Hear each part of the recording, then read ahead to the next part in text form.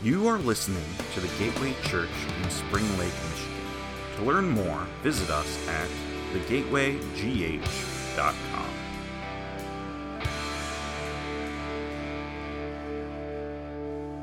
Amen. All right, I hope you're excited for the Word of God. Amen. We are in the final section of the book of Acts, and everyone say hallelujah. And the last section is called the cost of purpose. And today we're kind of at the pinnacle of Paul's decision for Christ. At this point, there is no turning back in his mind. His life, the way he's living it, he's saying, my life is not my own. He says, whether I suffer or not, it doesn't matter. One commentator called this section of the book of Acts a death march, that he's on his way to Jerusalem, and we're going to get there today, and that doesn't go well, and then on to Rome, where he will give his life for the sake of the gospel. He'll become a martyr. And Paul, in his life, he demonstrates what I would call, and what we're going to kind of focus on this morning and explore, total surrender. Total surrender. And I believe it's God's perfect timing, and don't worry, this is not a message about the building, okay? But I do believe that God wants to get a hold of our hearts in regards to what He wants us to do. I want to pause here for a second. I want you to know, when I preach, I really try to live out what I preach, believe it, whether you believe that or not. But today, when we take a closer look at Paul and his perspective, the idea that all that I am, all that I wish for, all that I have is yours. It's all for the sake of the gospel. I was thinking, who can say that and say it with integrity? Like everything that I think about, everything that I do, it's all for the glory of God. Who today in our culture is even modeling that? And my guess is, like you, it's kind of hard to get someone in your mind. And seriously, I want this to be true, this idea of total surrender or absolute surrender, with no other agenda than the kingdom of God. But when we look at Paul, he had that kind of attitude, no question. And so what we're talking about today, it's rare air, so to speak. These are tough topics. But it's what we are going to study, and after, as we kind of bring Acts to a conclusion, this is what we're going after. Total surrender, individually and corporately. I have two quick side thoughts before I get into Acts chapter 21 and 22.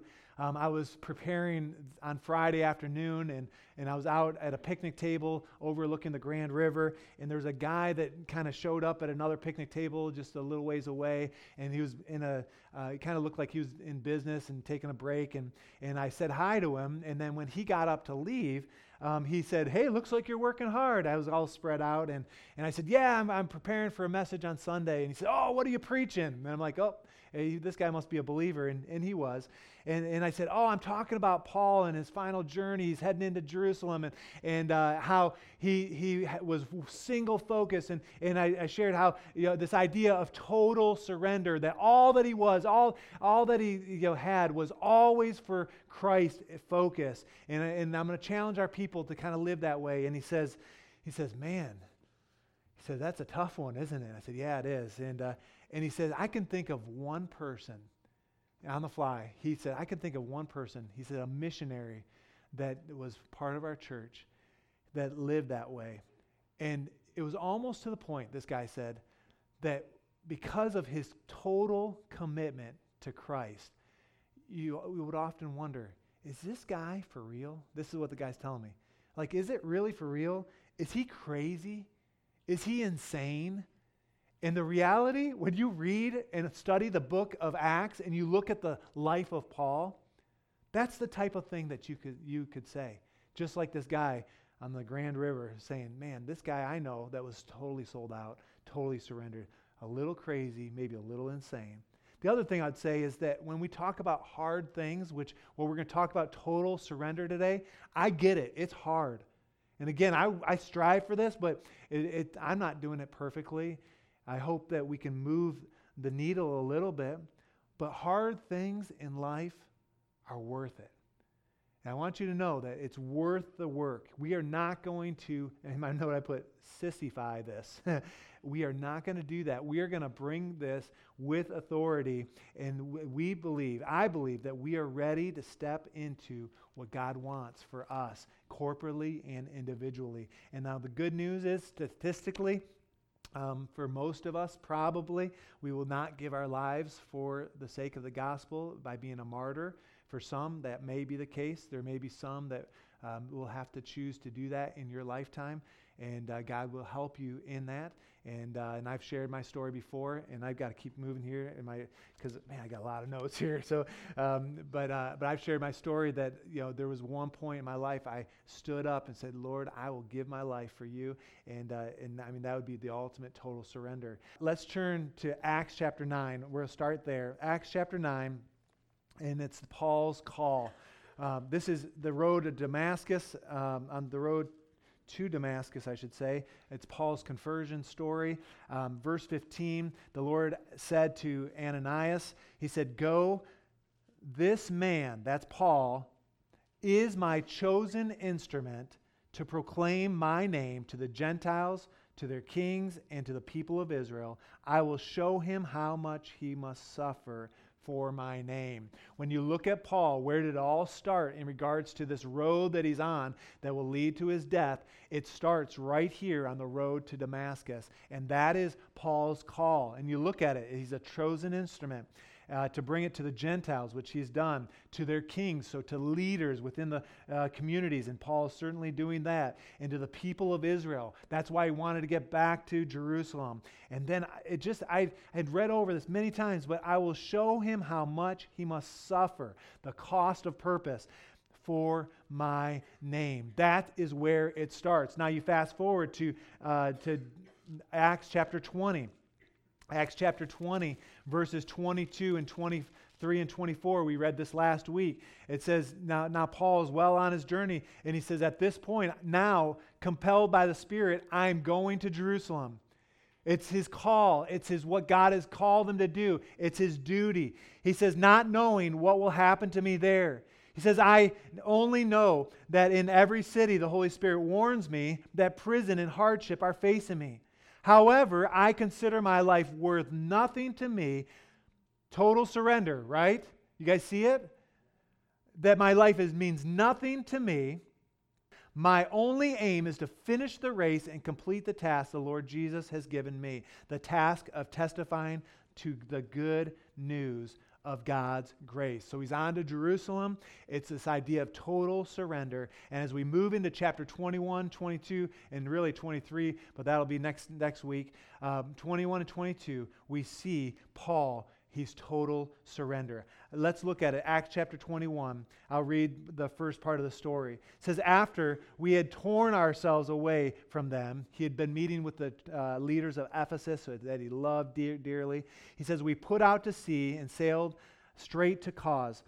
The next day we went to Rhodes, and from there we went to Patara. We found a ship crossing over to Phoenicia, went on board and set sail. After sighting Cyprus, we passed to the south of it. We sailed on to Syria. We landed in Tyre, where our ship was unloaded, or to unload its cargo. We sought out the disciples there and stayed with them for 7 days. Through the Spirit, they urged Paul not to go on to Jerusalem.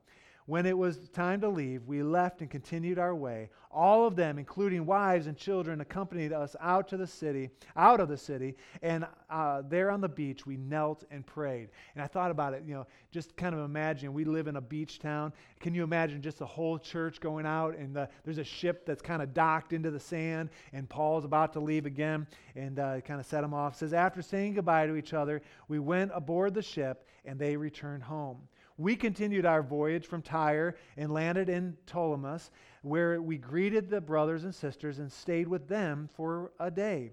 Leaving the next day, we reached to Caesarea and stayed at the house of Philip." This is all on the third missionary journey. Philip the evangelist, one of the 7.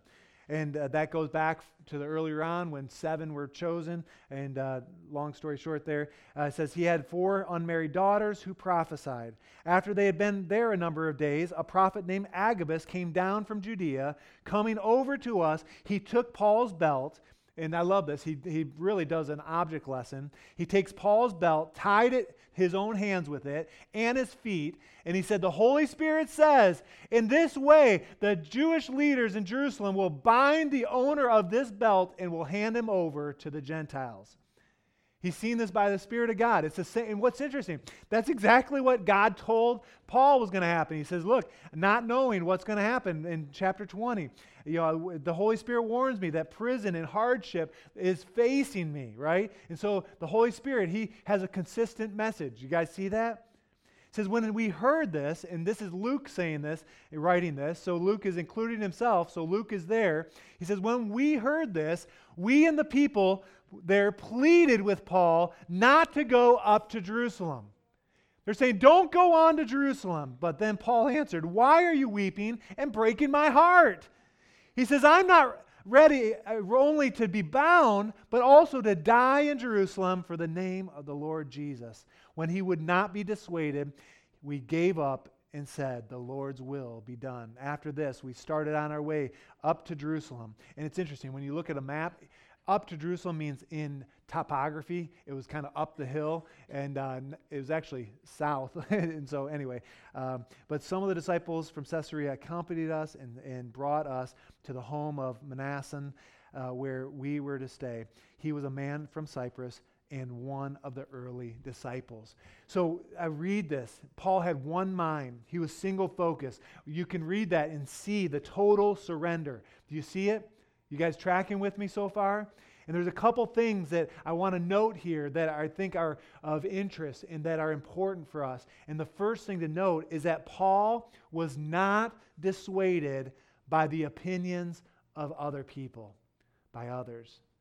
Many believers make the mistake in their lives, and I can even put myself there at times, and you say, the goal in my life is to dodge hardship.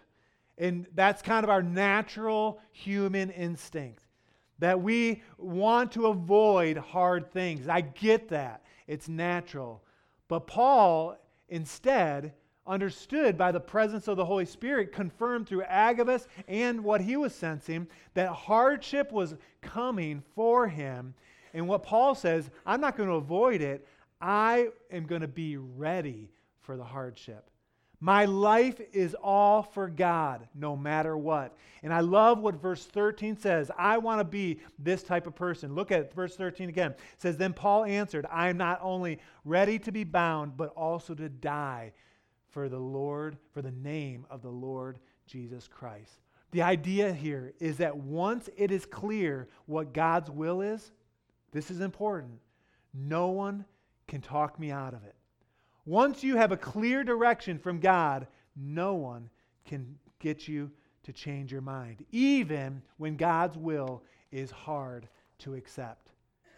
And when you think about hard to accept, when you feel like God has called you to do something that's hard to accept, it's easier for yourself to kind of acknowledge that and maybe do that. How many can acknowledge with me that it's harder with those that we love when they're following God's will and they're heading into some hard territory?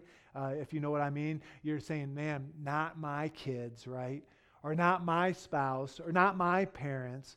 And when it's hard, there's a couple reasons it might be hard. Maybe you don't want to be separated from them. How could this be God's will if God's calling them to be a missionary and to go to India or to Africa or something like that? Or even it's hard for our daughter. We just took her to college. We're saying, how could this be God's will? Can't God be calling her right here to West Michigan? There's good Bible colleges right here, right? But she knew and we knew that it was the right thing. Another reason you say, man, I don't want that person to suffer. I love them too much. And you watch someone you love walk into something that's difficult. I kind of felt that way with my parents as we kind of shared this story. They're saying, man, are you sure this is God's will for you in this process with the building? And I could see that they're like, wow, this is hard. We don't want you to have to deal with this. And I told them, no, we were created for this. and we moved on. But the other reason, sometimes people that you love, you see them going into hardship. Maybe you don't want their obedience to single you out as well. And I was just thinking, well, I got a word from the Lord, and this is for someone here. Do not get in between God and His plan. It's even with your loved ones. And I don't know who that's for, but I just really sensed that. I was praying over my message, wrote that in my message this morning. And it was interesting. I was sharing this with Pastor Bobby, and he was saying, it reminds me often when we send out missionaries or we send out teams of missionaries, we'll often pray that the missions team will be safe. Like, oh God, keep them safe. And Pastor Bobby gave me a really good perspective. He says, I like to pray that the team will be effective, not safe. I was like, ooh, I like that distinction. The idea that, safety is not our primary reason for going or, that kind of thing. What we want to pray is that you're effective. And Jim, you're leaving for India here in just a couple weeks. And God, we're praying that you're effective and safe. and we can still pray that way. But I thought, man, that's good. We want to pray that we be effective. Paul was not dissuaded by the opinions of others. He knew he was heading into some hard times. And that was the thing. The second thing we can see is that Paul did not put limits on God. He understood what God was saying. That even if he suffered, even if he died, gave it all, total surrender. And we see this all throughout the New Testament. One example, turn with me to Philippians chapter 3. Philippians chapter 3, verse 8. And this was in my notes. This is what I gave to Bonnie, verse 8. But then I was reading the rest of the passage this morning, and I want to share it all if we can. Philippians 3:8 says, "What is more, I consider everything a loss because of the surpassing worth of knowing Christ Jesus my Lord, for whose sake I have lost all things. I consider them garbage," everything. And he just had listed all of his credentials, all the things that he's done. He says, "that I may gain Christ and be found in Him, having a righteousness of my own that comes from the law." And I know this is not on the slides. Bear with me. He says, "I want to know Christ," verse 10. And he goes on. Verse 12 says, "Not that I have already obtained all this, or that I've already arrived at my goal, but I press on to take hold of that for which Christ took hold of me. But this one thing," verse 13, "forgetting what's behind, straining for what's ahead," he says, "I press on towards the goal to win the prize of which God has called me heavenward in Christ Jesus." He goes back to his call. He goes back to the will of God for his life. And he says, look, I am not going to put limits on God. I will do whatever. The goal is there. I'm going to focus on this. And when you think about, do we ever put limits on God? Oh yeah, we do. You might say things like, well, God, I feel like you're calling me to speak up, but I could never speak up. That's just not my nature. Or maybe God has called you to give something, to be generous in some way, and you say, oh God, I could never afford to do that. Or maybe you say, I could, God is calling you to go somewhere, to be a part of maybe a missions trip, or to go, to move, or to do something. You say, I could never be away from whoever it is, my parents, or I could never be away from my family, or I could never be away from my friends. I could never. If we're not careful, we can limit God, but Paul didn't do that.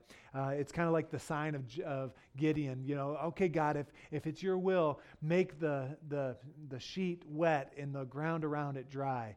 And then God does it. And you say, okay, well, God, let's reverse that. Let's say the ground will be wet and then the sheet or the lamb's wool will be dry. And you say, we play games and we test God or we limit God. Well, Paul did not do that. Church, the challenge for us, the goal, the challenge is to care about nothing other than the reputation of Jesus Christ. That is what we're calling each other to in this season. And that's the perspective Paul had. Back to Acts chapter 21. Starting in verse 17, I'll continue to read. It says, when we arrived in Jerusalem, The brothers and sisters received us warmly. The next day, Paul and the rest went to see James, and all the elders were present. Paul greeted them and reported in detail what God had done among the Gentiles through his ministry, kind of like a missions report. He says, when they heard this, they praised God. They said to Paul, "You see, brother, how many thousands of Jews have believed, and all of them are zealous for the law. They have been informed that you teach all the Jews who live among the Gentiles to turn away from Moses, telling them not to be circumcised, or not to circumcise their children, or to live according to our customs. What shall we do?" And we're going to come back to that here in just a second. "They will certainly hear that you have come, so do what we tell you." And they came up with a plan. It said, "There are 4 men with us who have made a vow." And that was a Nazirite vow. We'll talk about that in a second as well. "Take these men, join them in their purification rites, and pay their expenses so that they can have their heads shaved." Okay. "Then everyone will know that there is no truth in this report about you, but that you yourself are living in obedience to the law. As for the Gentile believers, we have written to them our decision that they should abstain from food sacrificed to idols, from blood, from the meat of strangled animals, and from sexual immorality." The next day, Paul did it. He took the men and purified himself along with them. Then he went to the temple to give notice of the date when the days of purification would end and the offering would be made for each of them. Now, I'm sorry for the long reading there. Let me explain what's happening here. Paul, he heads into Jerusalem, and they praise God initially, but there were all these Jews that had given their hearts to the Lord, but were still really hanging on to the Old Testament law. And then they falsely accuse Paul of several things here in verse 21. Verse 21 says, "They've informed us that you're saying that the Gentiles should turn away from Moses," which Paul never did, right? And telling them not to be circumcised, and that just wasn't the case. And not to live according to their customs. And again, false accusations. Paul endured false accusations at this point. And so they come up with this concoction. There were a group of guys that were going to take a Nazirite vow, usually for 30 days, a symbol of total surrender, kind of in regards to the law. And there would be no alcohol. You couldn't touch dead bodies, and there was always something to do with their hair. They would shave their heads, and so Paul would have to shave his head. There were some lifetime Nazirites. Does anyone know any? Remember any? Samson, right? Can anyone name anyone else? John the Baptist, Samuel, those are 3 for sure. But Paul, in the face of this, he doesn't deny the accusations. He doesn't fight for himself and say, "You got it all wrong." He doesn't demand that they take it back and cause a fight. He doesn't turn it on them and say, "Look, are you following the law?" And he doesn't devour them. The other thing is, you don't see Paul with this ego or pride. He just goes along with their plan. And I'm thinking, I'm reading this, and as I understand the story, I'm thinking, does Paul have to do this? Absolutely not. He could have justified himself. He could have stood there and stood his ground. But Paul decides to go the extra mile, to turn the other cheek, to take the high road, so to speak. You say, why would Paul do that? They falsely accuse him. He hasn't done any of these things. He did it for the sake of the gospel. This is the key. The why behind him doing this, Paul honored God. He honored God. And he's a great example for us. We do the right thing because we honor God. It's not for the responses of others. The why behind it should be because it's for the gospel. I want to pause here for a second. If I do something right with pure motives and I do it for the Lord, kind of like Paul does in this motive or in this area, what's the natural idea that comes to mind? Like, if I do what's right, if I do it with pure motives and I'm doing it for the Lord, what do we normally think? We think, man, the blessings have got to be coming, right? Right? The blessings are coming. Come on, Lord, bless me. I just did something that was hard. Well, I have sad news. Sometimes the blessings do come, and they're wonderful. And I've experienced that many times, but not necessarily all the time. You say, what? And that surprises a lot of believers. And a lot of people turn from the faith when it gets hard. But we're called to total surrender. And I'm not going to read the next section. What happens as he gets there? He's arrived in Jerusalem. What happens in the next several verses from 27 to 36? Things do not go well for Paul. Things kind of go sideways. He's in Jerusalem. Things get stirred up. Verse 30, it says the whole city was aroused and the people came running from all directions. They seized Paul. They dragged him from the temple, and immediately the gates were shut. So they kick him out of the temple, and they're like, you're not allowed here. You're not wanted here. What does Paul do? Does he give up there? Does he hang his head? Does he throw in the towel? No. Paul, in typical fashion, we've seen this before, but he does it again. The next thing I noted is that Paul testifies in the face of opposition. He's getting all this trouble, but he testifies. Look at verse 37, and I know this is not in the notes, but it says, as the soldiers were about to take Paul into the barracks, they're going to take him, throw him into prison, he asks the commander, may I say something to you? He says, let me tell you my story, and they let him share. And he goes on and he shares his testimony of how God got a hold of him on the road to Damascus. And he shares about his call, and he shares about how God has worked over the past 10 years at this point. He gets to verse 22. The crowd had been listening. And it says until that point, they were okay. But then they raised their voices and they shouted, rid the earth of Paul. Rid the earth of him. He is not fit to live. And things again go sideways. He testifies in the face of opposition. You say, where is God in all of this? If you read this and you're wondering, did God forget him again? Absolutely not. At the end of this passage, actually into what we're going to study next week in 23, verse 11, it says Paul, that in the middle of the night, Paul's in prison. The Lord stood near Paul. Remember when we said a couple weeks ago that the Lord, He'll give you a word? Well, that's what happens here again. He says to Paul, take courage. As you have testified about me in Jerusalem, so you must also testify in Rome. And so God gave him another piece of the puzzle, and now from this point, Paul's direction is to go to Rome. And so at that point, he's got a word from the Lord. He knows he's going to be okay in that situation.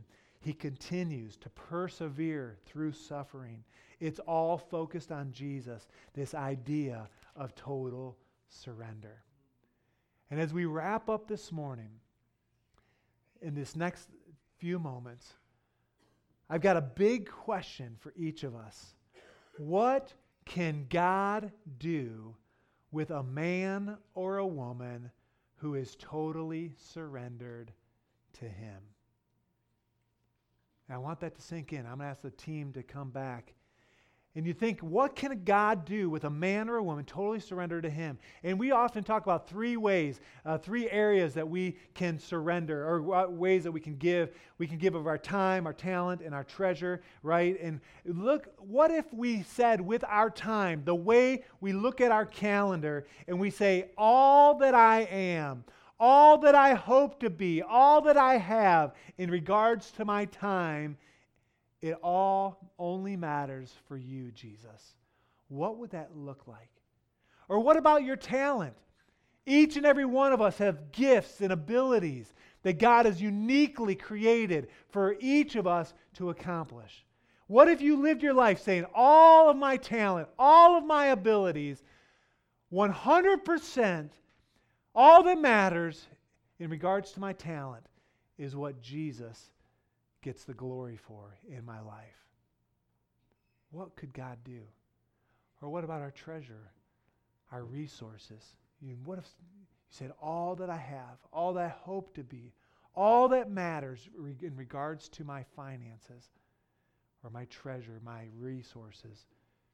It's all about Jesus. What could God do with a man or a woman that has that kind of perspective? And I'm calling myself to that type of standard. I want to be that type of leader. But I don't want to be alone. I want each of us to move the needle towards that perspective. To say, God, all that I have, everything that I live for, it's for you, Jesus. And then you put together a few folks that are living with that kind of perspective. And I know it's hard. But you think, what could God do with us here at the Gateway Church if we were completely sold out, total surrender? This is what we are going after, church, in this season. This is what we're calling you to. We're not going to sugarcoat it. We understand that when God calls, when He puts an idea in our hearts, sometimes it's not easy. But I'm calling you to a high standard. What kind of things hold us back quickly? And then we're going to sing and just kind of set our hearts before the Lord. I have a short list here. Our friends and our family can hold us back. The people around us, the people that are influencing in our lives can hold us back from that perspective. How about just the idea of security? I'm just going to play it safe. I'm not going to take a risk. That can hold you back from doing everything that God wants you. And really, the biggest thing is probably fear. Like, God, if I give everything to you, all that I have, all that I hope for, my dreams, my future, if I say all that's yours, Lord, there's a little fear that may come with that, and I get that. But the only thing that really matters in this life is what we do for the gospel. And that's the truth. I've got a few other notes. I'm going to skip over that for now. What God, I believe, is calling us to here in this moment is to a place, He wants us to get to a place of total surrender. And what I'd like to do is I'd like to set our hearts with a song that we sang earlier, that everything is for the Lord. And I think it'll set our hearts. And what I want you to do as we sing this together, I want you to consider that last question. Let's go ahead and put that back up there, that last question. What could God do through a man or a woman who is total surrendered?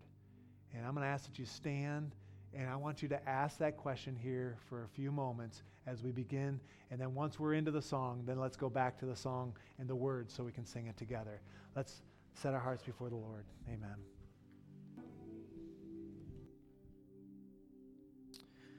As we remain in this time of worship, can I just ask that we all bow our heads and close our eyes? And if there's any of you in this room right now, you're saying, man, I want to be totally surrendered.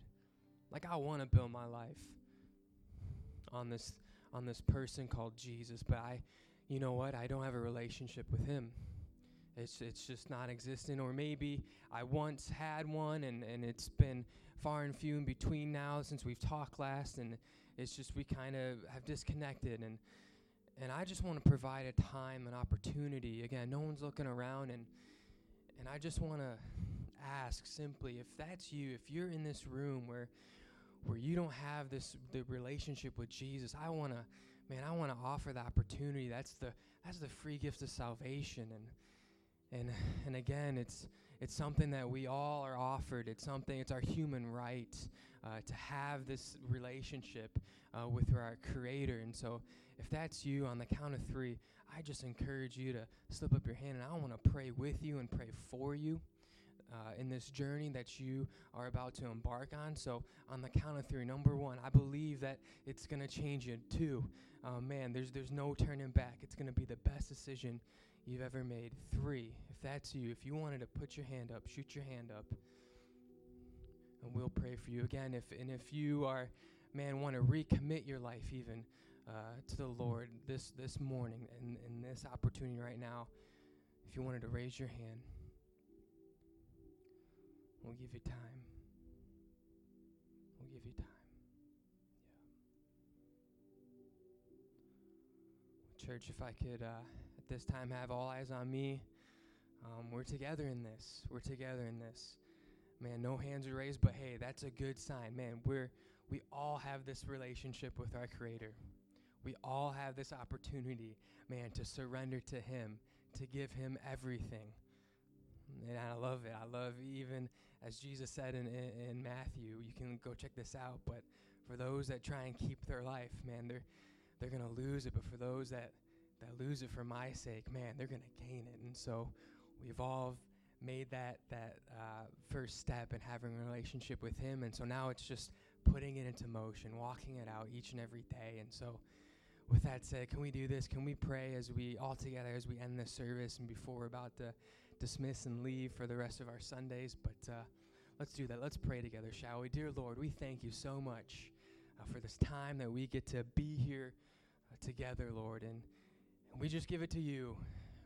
We surrender to you our lives, every area, every facet, every part of our life, Lord God, whether it's within our marriage, within our finances, within our relationships, whether it's us as individuals, Lord God. I just pray and ask that we can continue to surrender our lives to you and build our lives on you, on the rock, on a firm foundation, Lord God, and that you would continue to supply our need, Lord God, that you would continue to give us peace if that is what we need, and that is what we're asking, of wisdom, Lord God, of a blessing, of a healing touch, Lord God. We just continue to ask as we surrender to you, Lord God, as we give you everything, Lord Jesus, to come and to meet us, to meet our need, Lord Jesus. We ask and we give it to you, and be with us for the rest of the Sunday, be before us, behind us, and all around us, Lord God. We ask and pray in your mighty, precious, holy name. Amen. Amen. Well, church, we love you. We're so excited. Man, we're going to open up the doors. You're officially dismissed, but feel free to stay, continue the conversation. I know this altars will open up for any prayer. I'll be up here, but with that said, may you have a blessed rest of your Sunday, and we'll see you back here next week. Thank you for listening to this week's message from the Gateway Church. If you'd like to find out more about our church, such as service times, giving, and ways to get connected, visit us at thegatewaygh.com.